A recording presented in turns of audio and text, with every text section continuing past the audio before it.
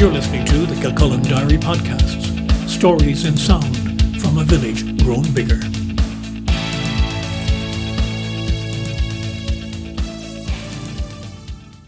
Hello, I'm Brian Byrne and this is Kilcullen Diary.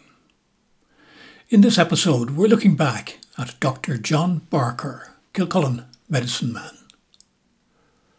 Triggered by a note in the family files, written by my father, I was prompted to look back at the life of one of Kilcullen's longest-serving doctors. Dr. John E. Barker passed away at his home in Liffey Bank, Kilcullen, on the 6th of February 1927. Retired only a few years, he had qualified as a doctor 65 years earlier and worked as a surgeon in the army before taking up an appointment as dispensary medical officer for the Kilcullen district. He had completed almost a half-century of public service when he left that position in 1924. His work during that time had been carried out with distinction according to his obituary. He gave unstinted attention to his patients, rich and poor, that citation noted, and was forever remarkable for fidelity to duty both in his public and private capacity as a doctor. Such sentiment had been previewed after his retirement as public doctor. A presentation was made to him in June 1924 at a function in Castlemartin House, then owned by Colonel F. Blacker, of an illuminated address and a cheque from donations made by more than 100 local people, all of whom were named. During your very long period of service, extending over 48 years, by your invariable attention to the poorer people of the district, you have gained their complete confidence, respect and affection, the address noted, adding that those involved in it were glad he had decided to remain in Kilcullen after retiring. There's actually very little knowledge about Dr. John Barker's life beyond his work as a doctor, both to his community and for public health. It seems he was originally from Selbridge and qualified as an MD in Trinity College, Dublin. According to the 1901 census, when he was aged 61, he had never married. At the time, there were two other people registered as living in Liffey Bank, a coachman named William Langrill and a servant named Julia Crush. I do have my father's note that the doctor travelled around the area in a coach driven by a bowler-hatted Jim Langdon. Given that these notes would be referencing my dad's own father's time, Dad only being 8 at Dr. Barker's retirement, I'm wondering if William Langrill and Jim Langford are actually the same person. By 1911, William Langrill had moved out to Carnalway, where he was domiciled with his wife Mary and their 3 children. In the midst of the influenza pandemic of 1918-1919, which officially killed more than 20,000 people in Ireland, Dr. Barker would have been in the thick of the front-line effort to deal with the illness, where Kildare was one of the worst affected counties.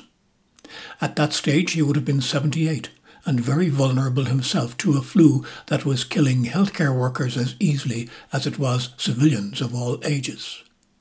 And that probably accounts for another of my dad's notations about his father's young family being treated by Dr. Tom O'Higgins from Calverstown. Dr. Thomas Francis O'Higgins was actually the medical officer based in Fontstown, part of the Athy Poor Law Union District. As a younger doctor, and based halfway between Kilcullen and Athy, it is logical O'Higgins would have been asked to help out in the Kilcullen area. Back to Dr. Barker.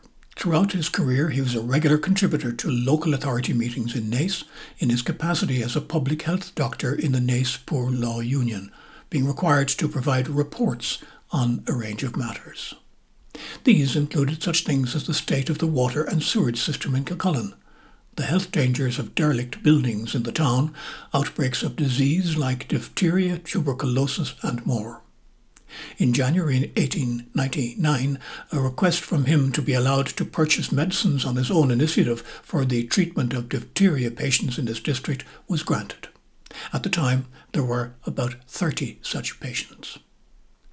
In 1906, he was elected as president of the Naas Poor Law Union on the nomination of Patrick Burney, one of the officers of the union. He was seconded by John Breslin. Both of those people were Kilcullen people.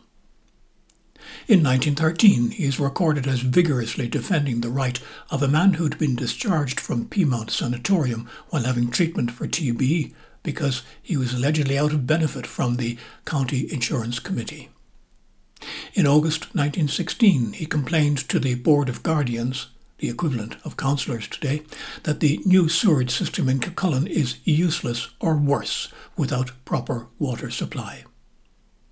In addition to normal doctoring, he was also required to deal with the outcomes of accidents and a variety of violent incidents. The newspapers of his time are peppered with such accounts, of which I note but a few. In February 1881, he was called to attend a plasterer, John Curran, who died suddenly of spasms of the heart. In 1895, he attended a woman who had fallen into a fire at her home in Dunstown and who was in too precarious a condition to be removed to hospital. In February 1897, he had to see a man from Yellow Bog in Naas Workhouse who had been brought in after being beaten up. He subsequently died, though the inquest found it was not necessarily from the injuries.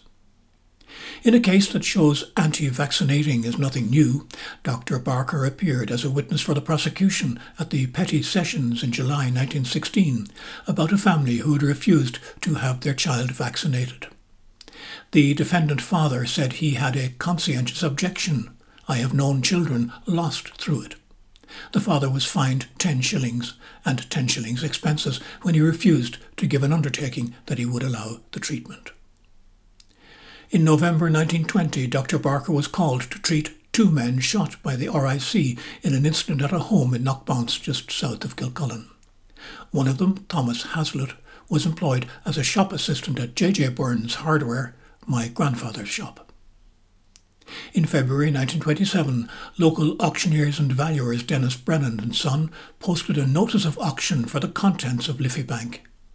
Modern and antique furniture and effects of the late Dr. J.E. Barker.